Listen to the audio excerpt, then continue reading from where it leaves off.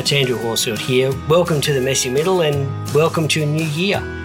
2020 was what it was and has pretty much been dissected to death. So as we embark on this new year, I wanted to start by saying thank you to you for tuning into the podcast over the past year. I've found it a real privilege to host and have meaningful conversations with the extraordinary people who have been guests on the show.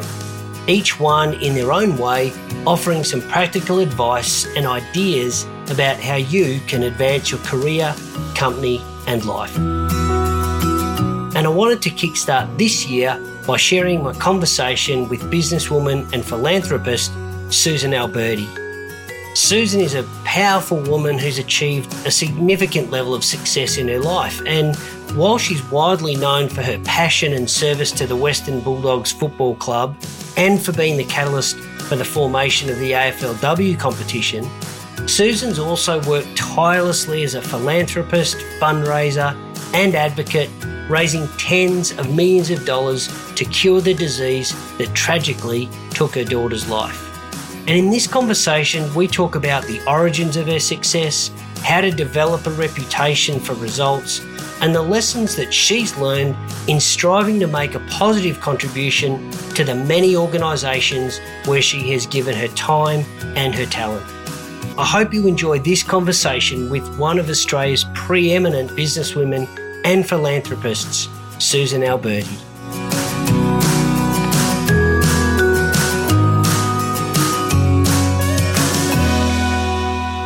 Susan, welcome to the Messy Middle. It's such a privilege to have you because I've been an admirer, obviously from a distance, but of your work, your leadership, and the legacy that I think that you're building within your own life. So I'm just thrilled, and it's a real pleasure to be able to talk with you. So thanks for making the time. Thank you, Andrew. I'm truly honoured. I think that we can fall into the false belief, that successful people are just born that way. And I wondered if you could start by sharing the early stages of your career or building your career and the construction business that you started with your husband, Angelo. Well, I was born in Bairnsdale, Victoria, and at a very early age, my parents came to Melbourne. And then, of course, I was working at the age of 14. I had my first part-time job at 14. One, because I wanted to work, and two, because I wanted to contribute to the family household, because it was tough going with mum and dad just after the war, and it was my way of giving back. So I was working at 14. So I had a really good understanding what work was all about and what hard work was all about. And then, of course, I married quite young. I was in my early 20s, and I married a migrant to this country. And, of course, he had nothing when he arrived in Australia at the age of 19, and I had nothing. So we had a very good start to our marriage and to our business. But he was an ambitious man, Angelo, being the migrant from northern Italy. And I was ambitious too. As I said, I was working from the age of 14, albeit part-time jobs.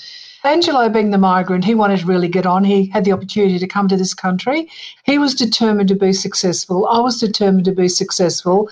And I knew with hard work, I could do that. And, of course, I married a man who had a similar outlook on life. So we made a formidable pair. We both wanted to be successful.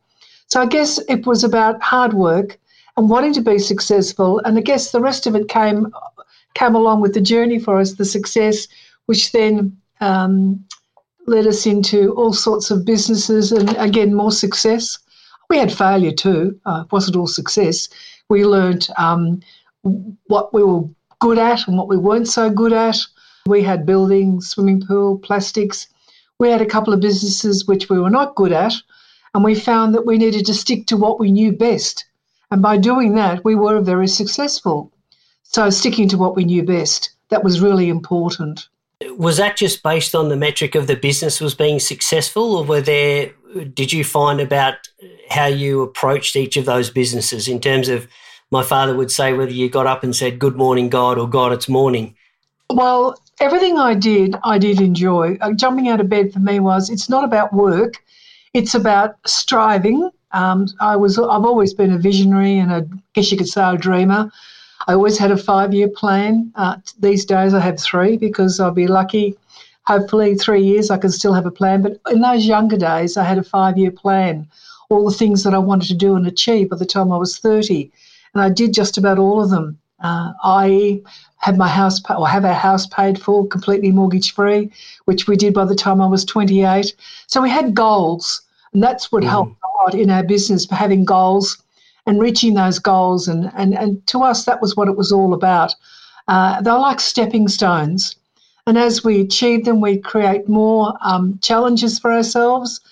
To us, it was like a continuing challenge, but we loved what we were doing. We just enjoyed the challenge. We enjoyed the work.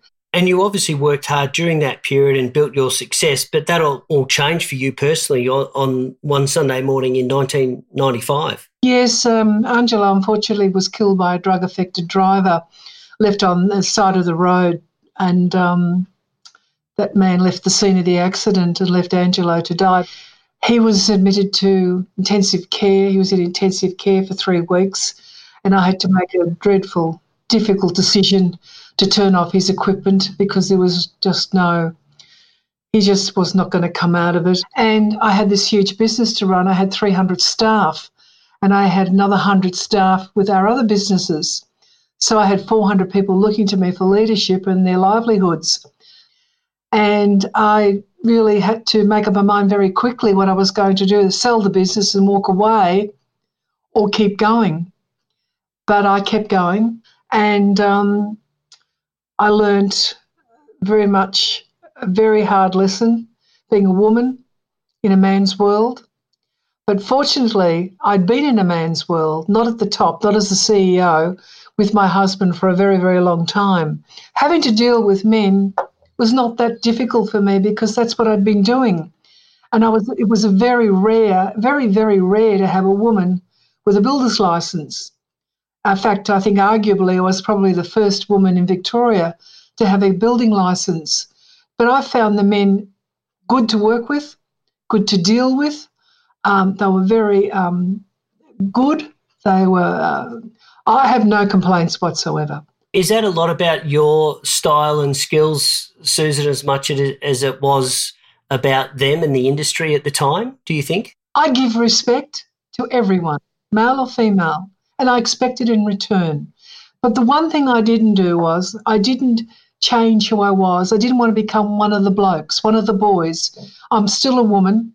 I'm still very particular about how I dress and how I conduct myself and how I run my business. I'm very respectful of everybody.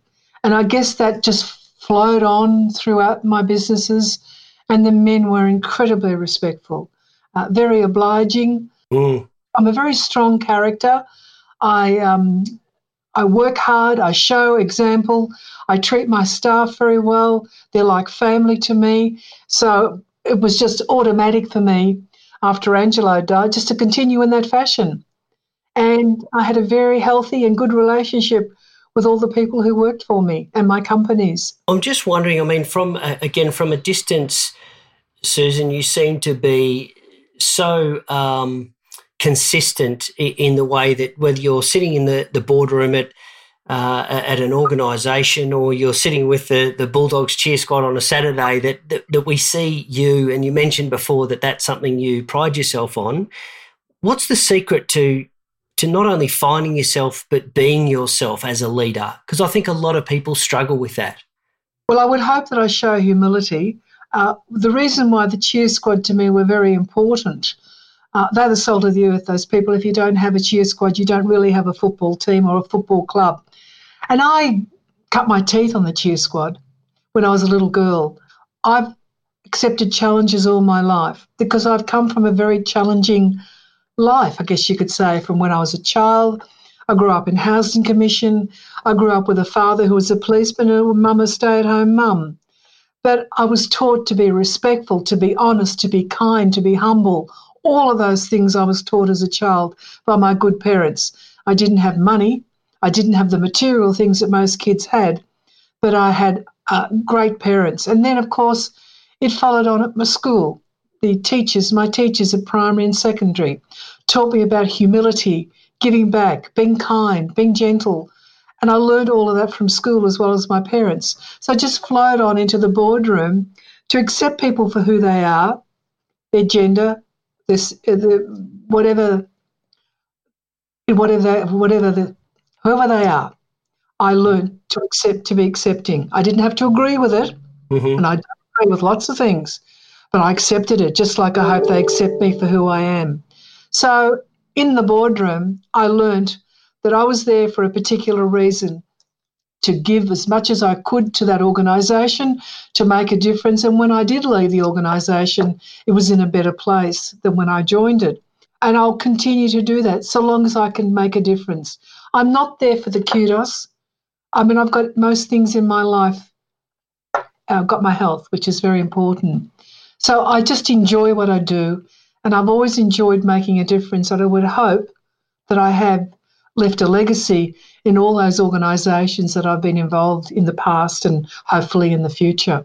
I think it's absolutely clear that you have, and I'm sure you're familiar with the John Kennedy halftime "Don't Think, Do" speech in I think it was a 1975 grand final from memory. What a man! I just wondered from what you've just explained, Susan, and also in your experience personally, what are the determining factors in your experience from those who espouse and those who execute? Are there differences that you've noticed? Yeah.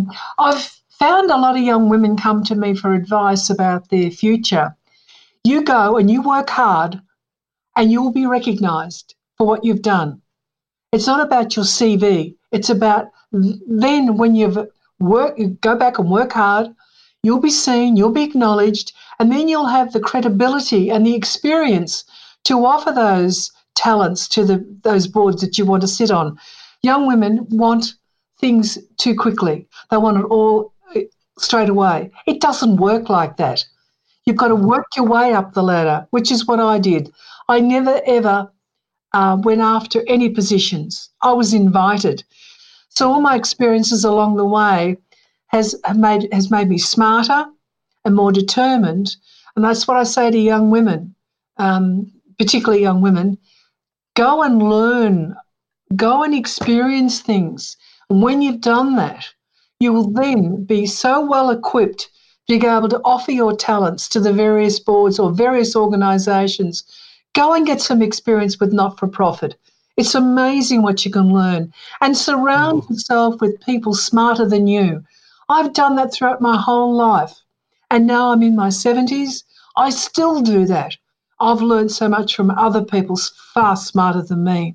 So to young women, surround yourself with people that are far smarter than you. And I really like what you're highlighting there for people listening, Susan, around that sometimes we can get so far ahead in the planning that we forget to do the work that's right in front of us, and where we can have most of an impact and build that reputation that allows those other opportunities to come.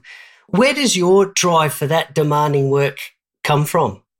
It's been throughout my whole life. I've been a driven person, and I had a lot of heartache along the way with death, sickness, death, my daughter dying on an aeroplane, bringing her home to give her my kidney, and then finishing up myself in intensive care. I said, if I get another chance, another crack at life, I'm going to change my attitude, because I was so busy looking after everybody else and their well-being and their, just staff always looking to me for leadership. And on the outside, yes, I was strong and all of the above, but I was struggling personally. I was not eating well. I was not looking after myself, too busy looking after everybody else. If I get another crack at life, I'm going to change my life. So I changed my life completely. Lost a hell of a lot of weight, got fitter, healthier. I've never been happier. I've never been healthier. And I think now I'm an even better leader than I was before. I am resilient, but I'm determined. I'm determined to never give up. And when you've faced what I've faced, the sickness I had, the sicknesses, not just one thing, you do get a chance to reevaluate your life. You said that you thought you were a good leader, but after that you became an even better leader. What was the difference? What changes did you notice in yourself? Oh, ask my husband. I had energy to burn. He said to me he'd stand in one spot and I'd zip, zip, zip around the place. He said, I know you'll come back eventually if I just stand here, but I've got so much more energy. I'm a nicer person to be around. I know that. I'm far more engaging. Not that I wasn't really engaging before, but I'm much more engaging. I'm much more tolerant than I thought I think that I was before. I'm just all round happier. Yeah. And I don't worry about the silly little things. Just move on. Things annoy you, and don't get bogged down in stupid little things. Worry about the tough stuff if you're going to worry about anything. And just changing tack slightly in terms of you're probably widely regarded as the patron saint of the Western Bulldogs in a way, of the footy club, obviously, as you shared your lifelong, really, association with the footy club. Can you take us back to the grand final in 2016, what that was like? That was the most remarkable day because I didn't want anybody drinking and driving, and got to the ground and I wanted to sit where the real people sit, out in the sands. I didn't want to go in a box. I'd spent many, many days in a box, going throughout the year into a corporate box. That's fun and the food's good, but I don't go for the food, I go for the football. Yes. So up the race, there was Peter Gordon, just on his own. And I sat and I stood next to him. We were about 16 minutes into the last quarter, and I'm hitting him on the back. And I said, Peter, we're going to win this. We're going to win it. And then the roar of the crowd. I've never heard such noise from the Bulldog supporters in my life, and my heart was pounding. If I was going to have a heart attack, it was going to be then. Now, Peter Gordon, he was so red in the face, I thought he'd explode. He was so excited. The first thing I wanted to do was go to the cheer squad. Now, they are the salt of the earth. That's what I joined when I was a little girl. I went over there and they were crying and I was crying. And then I went back to the players after I'd cheered and the cheer squad and waved to them and threw them kisses because they meant a lot to me. I know I meant a lot to them. And then I saw Ruffy. He's a giant of a man. And he came over to me and he went to pick me up. I said, Ruffy, a few years ago I'd break your back if you did this. He picked me up, whizzed me around and gently put me down. He said, well, did you have a nice afternoon? Well, I was in tears, absolute tears, because I knew the journey I'd been on, because I know I'd played a very large part in helping the Dogs get to that grand final. I know that all the hard work by a lot of people, and I knew then again that the part I'd played had been a significant contribution to the Bulldogs winning that grand final. I have never had a weekend like that in my life before, and I never will. It was one of the happiest days of my life. It was something I'll take to my grave. It's something so special. So there you want to know what it was like? Well, it was wonderful. Yeah, and thoroughly well deserved for you as well as the whole club. I think that's the story that a lot of people connected with. And I wanted to ask you, 62 years is a long time to be waiting, as you know, more than most.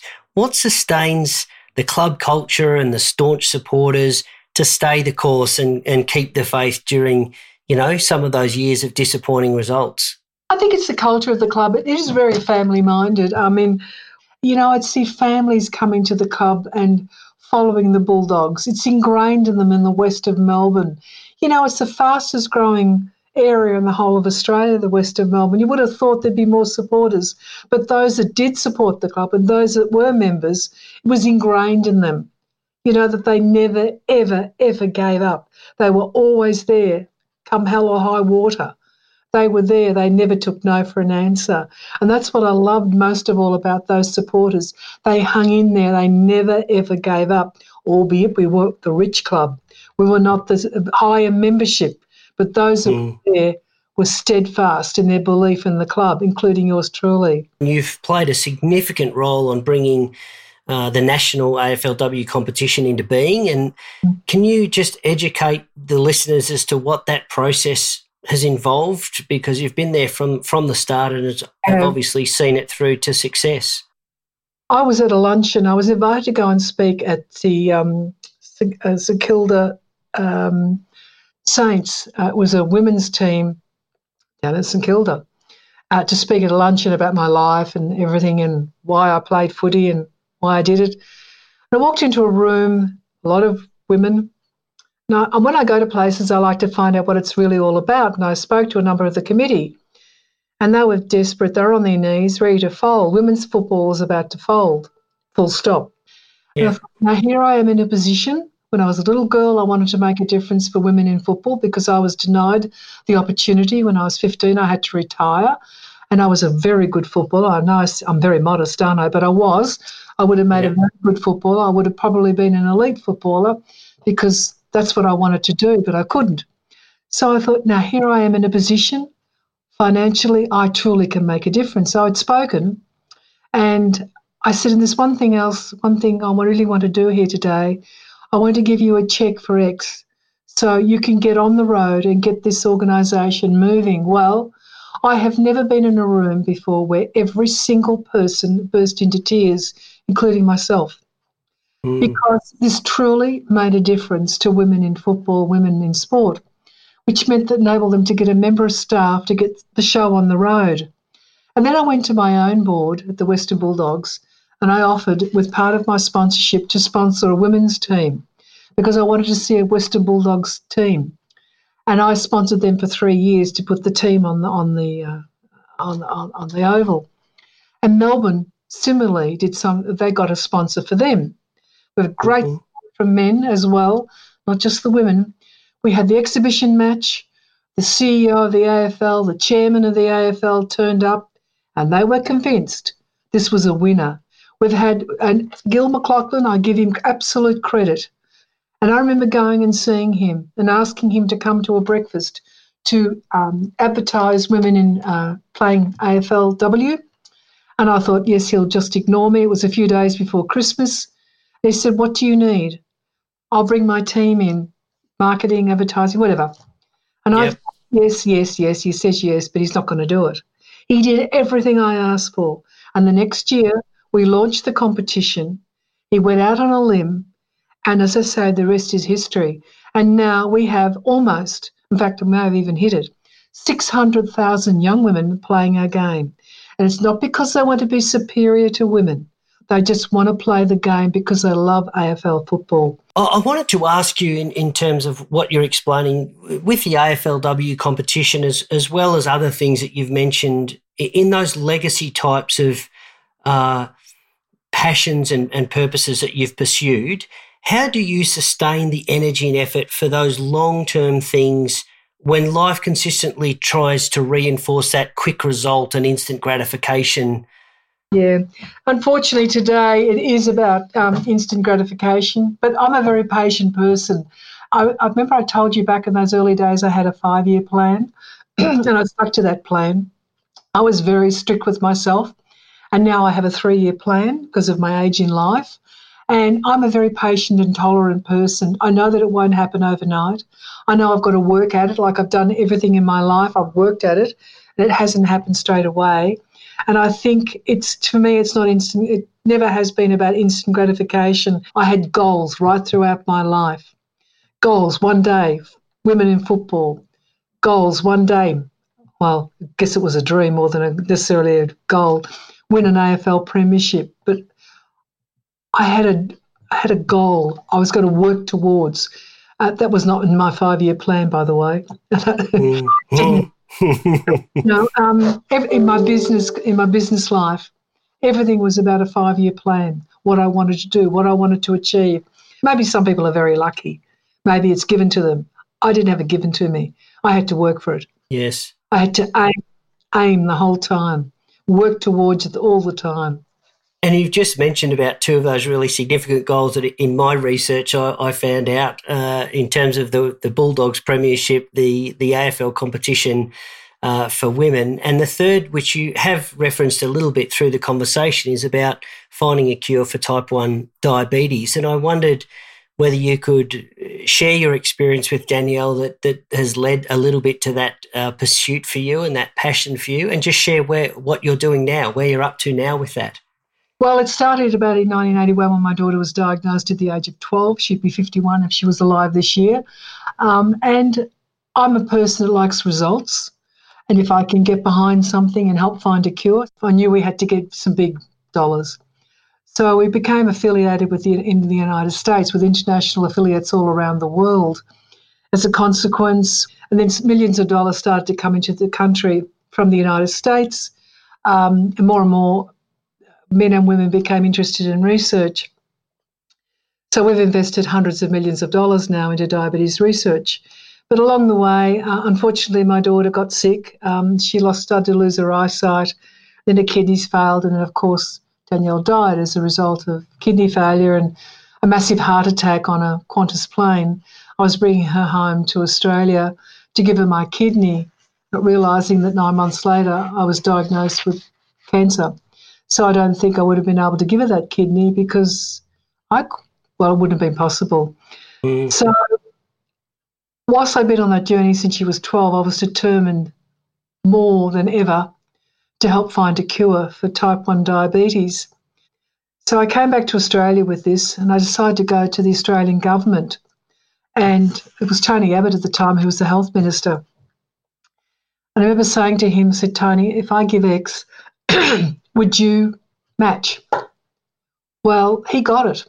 As I said, you don't have to like him. No, they don't have to like him, but he got it. He understood what I was on about. So the Australian government came in with about $32 million. And I've given many millions over the years to medical research. I know it's contributed to this day to innovation into the world of diabetes research is now making a huge difference to children now who have got type 1 diabetes, whether it be glucose monitoring or pumps, islet transplantation. Parents can now go to sleep at night not worrying about their child not waking up because they've now got monitors at night, which is fantastic, which an alarm will go off, alert the parents that their child is going too low. They didn't have that when my daughter was diagnosed. We didn't have pens. We didn't have pumps. We didn't have glucose testing machines. The advancement of technology is just incredible, and it continues to this day. So, again, I'm just as determined about helping to find a cure. I couldn't do it for my own child. There's no reason why I can't do it for others and make a difference. Can you share where this drive for being a champion of positive change comes from and what you're up to now? Well, there's something a lot of people don't know that I'm involved with, but I'm patron of Tradeswomen Australia. You may ask me why. Well, back in the 60s, we only had men working in the building industry. And again, I couldn't understand why there were no women, but I just got on with the job and just, managed to work with men. And, of course, when my husband died and I had to go and get my license, I've finished up in the classroom being the only woman. And then I had to go and learn all the trades. I'm now patron of Tradeswomen Australia. And I remember back in the 80s, if you didn't get a degree from university, you were a failure. But I thought, why is it women can't be in the trades and they can have a damn good career? In fact, they can have their own business. And then I learned, and it's been the same figure it's been put out for the last 25 years, that only 2% of women are in trades. And there are so many opportunities out there for women who could go into trades and have a damn good career. So why not consider getting involved in a trade? I think at school when you go and see the counsellor, it's not one of those things that they want to talk about because, university is the be-all, end-all. No, it's not. I didn't go to university. I wasn't given an opportunity to go to university. My opportunity was to get out and work and to work hard. And I've done reasonably well during that time. So I say, consider a trade. There's plenty of work out there. We could go on for probably another 2 hours with all of the areas of life that you've touched. I know your own foundation, which we'll include a link to in the show notes, has raised over tens of millions of dollars for diabetes research. And we'll include a link in the show notes. So if people are listening, have a desire to do something else and want to help, that they'll have a link to be able to do that in the show notes. I wanted to ask a final question before we wrap up, and that is a quote that I read that has been attributed to you, whether rightfully or so or not, but talking about why you like an idol of yours, Tony Liberatore, where you said that I like him because he's tough and I'm tough. And I just wanted to know, how do you be tough but sustain such an impeccable reputation? Do you know, the reason why I love Tony Liberatore is because no one wanted him. Because they said he wasn't big enough, he wasn't tall enough, he couldn't run fast. I couldn't run fast, but geez, I could tackle. And he won all 3 medals. He won the thirds, the seconds, and of course the Brownlow. No other player in history has done that. It was because of his determination and the belief that he could be the best he could possibly be. And that's what I try really hard, to be the best I possibly can. I don't have all the skills. I don't have all the intelligence that some other people may have and the skills in life.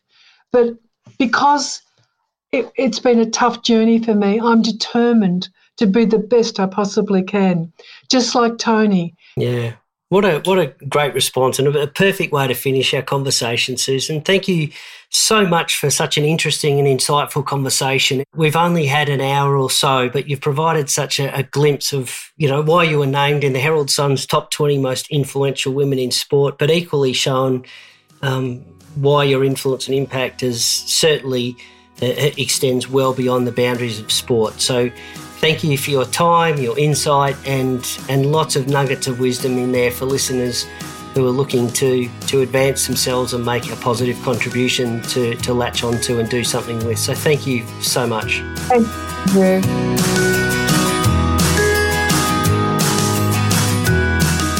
Just a couple of things before we wrap up.